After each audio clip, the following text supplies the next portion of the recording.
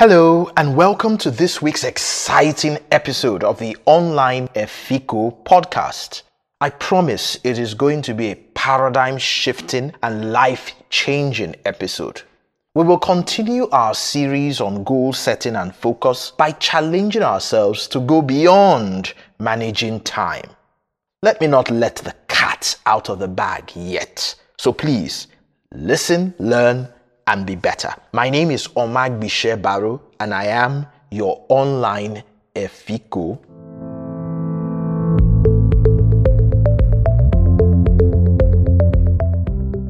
One of the areas of personal effectiveness that receives a lot of attention is time management. We learn to prioritize, to avoid procrastination, and to use to-do lists and calendars to manage our tasks and activities.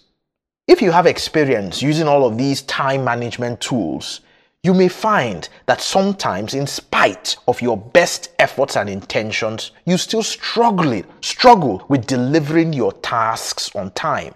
This is because although you have enough time, you just do not have the right amount of something else. That thing is called energy. The reason is that the narrow pursuit of managing time is indeed an effort in futility, except when carried on alongside the more impactful pursuit of managing energy. Time, as you know, is a finite commodity, which once exhausted cannot be replenished. Energy, on the other hand, is infinite. It cannot be destroyed and it is renewable. So rather than just managing time and efficiency, I want you to learn today to focus on managing energy for overall effectiveness by paying attention to these 4 domains of energy. The first is your physical energy. Pay attention to being in the right physical state and shape. Eat healthy. Drink enough water. Get enough sleep and rest. Take short breaks while working long hours. And exercise often. In addition to physical energy, number 2, emotional energy. Try to maintain good and cordial family and interpersonal relationships, especially with the people with whom you work. Do not work in toxic environments. Manage conflict effectively and be emotionally intelligent in your interactions with others. In addition to physical and emotional energy, the third domain is mental energy. For most of us who are working in knowledge-driven institutions, we should pay significant attention to mental agility. Train your brain by reading, by reflecting, and challenging yourself to learn new skills. Finally, spiritual energy. You will agree that we are all spiritual beings, and whether we want to admit it or not, for even those of us who are atheists, we all have certain beliefs and values.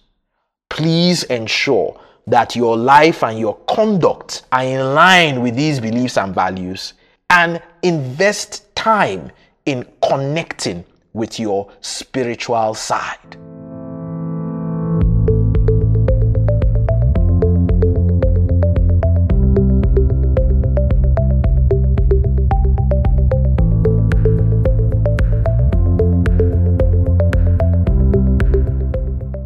Many years ago, I learned about this powerful concept of the 4 domains of energy from Harvard Business Review contributors Tony Schwartz and Catherine McCarthy.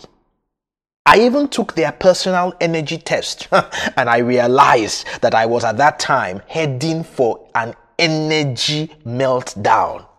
Then I started to make changes in my life along these 4 domains, and I am happy to report that things have changed considerably.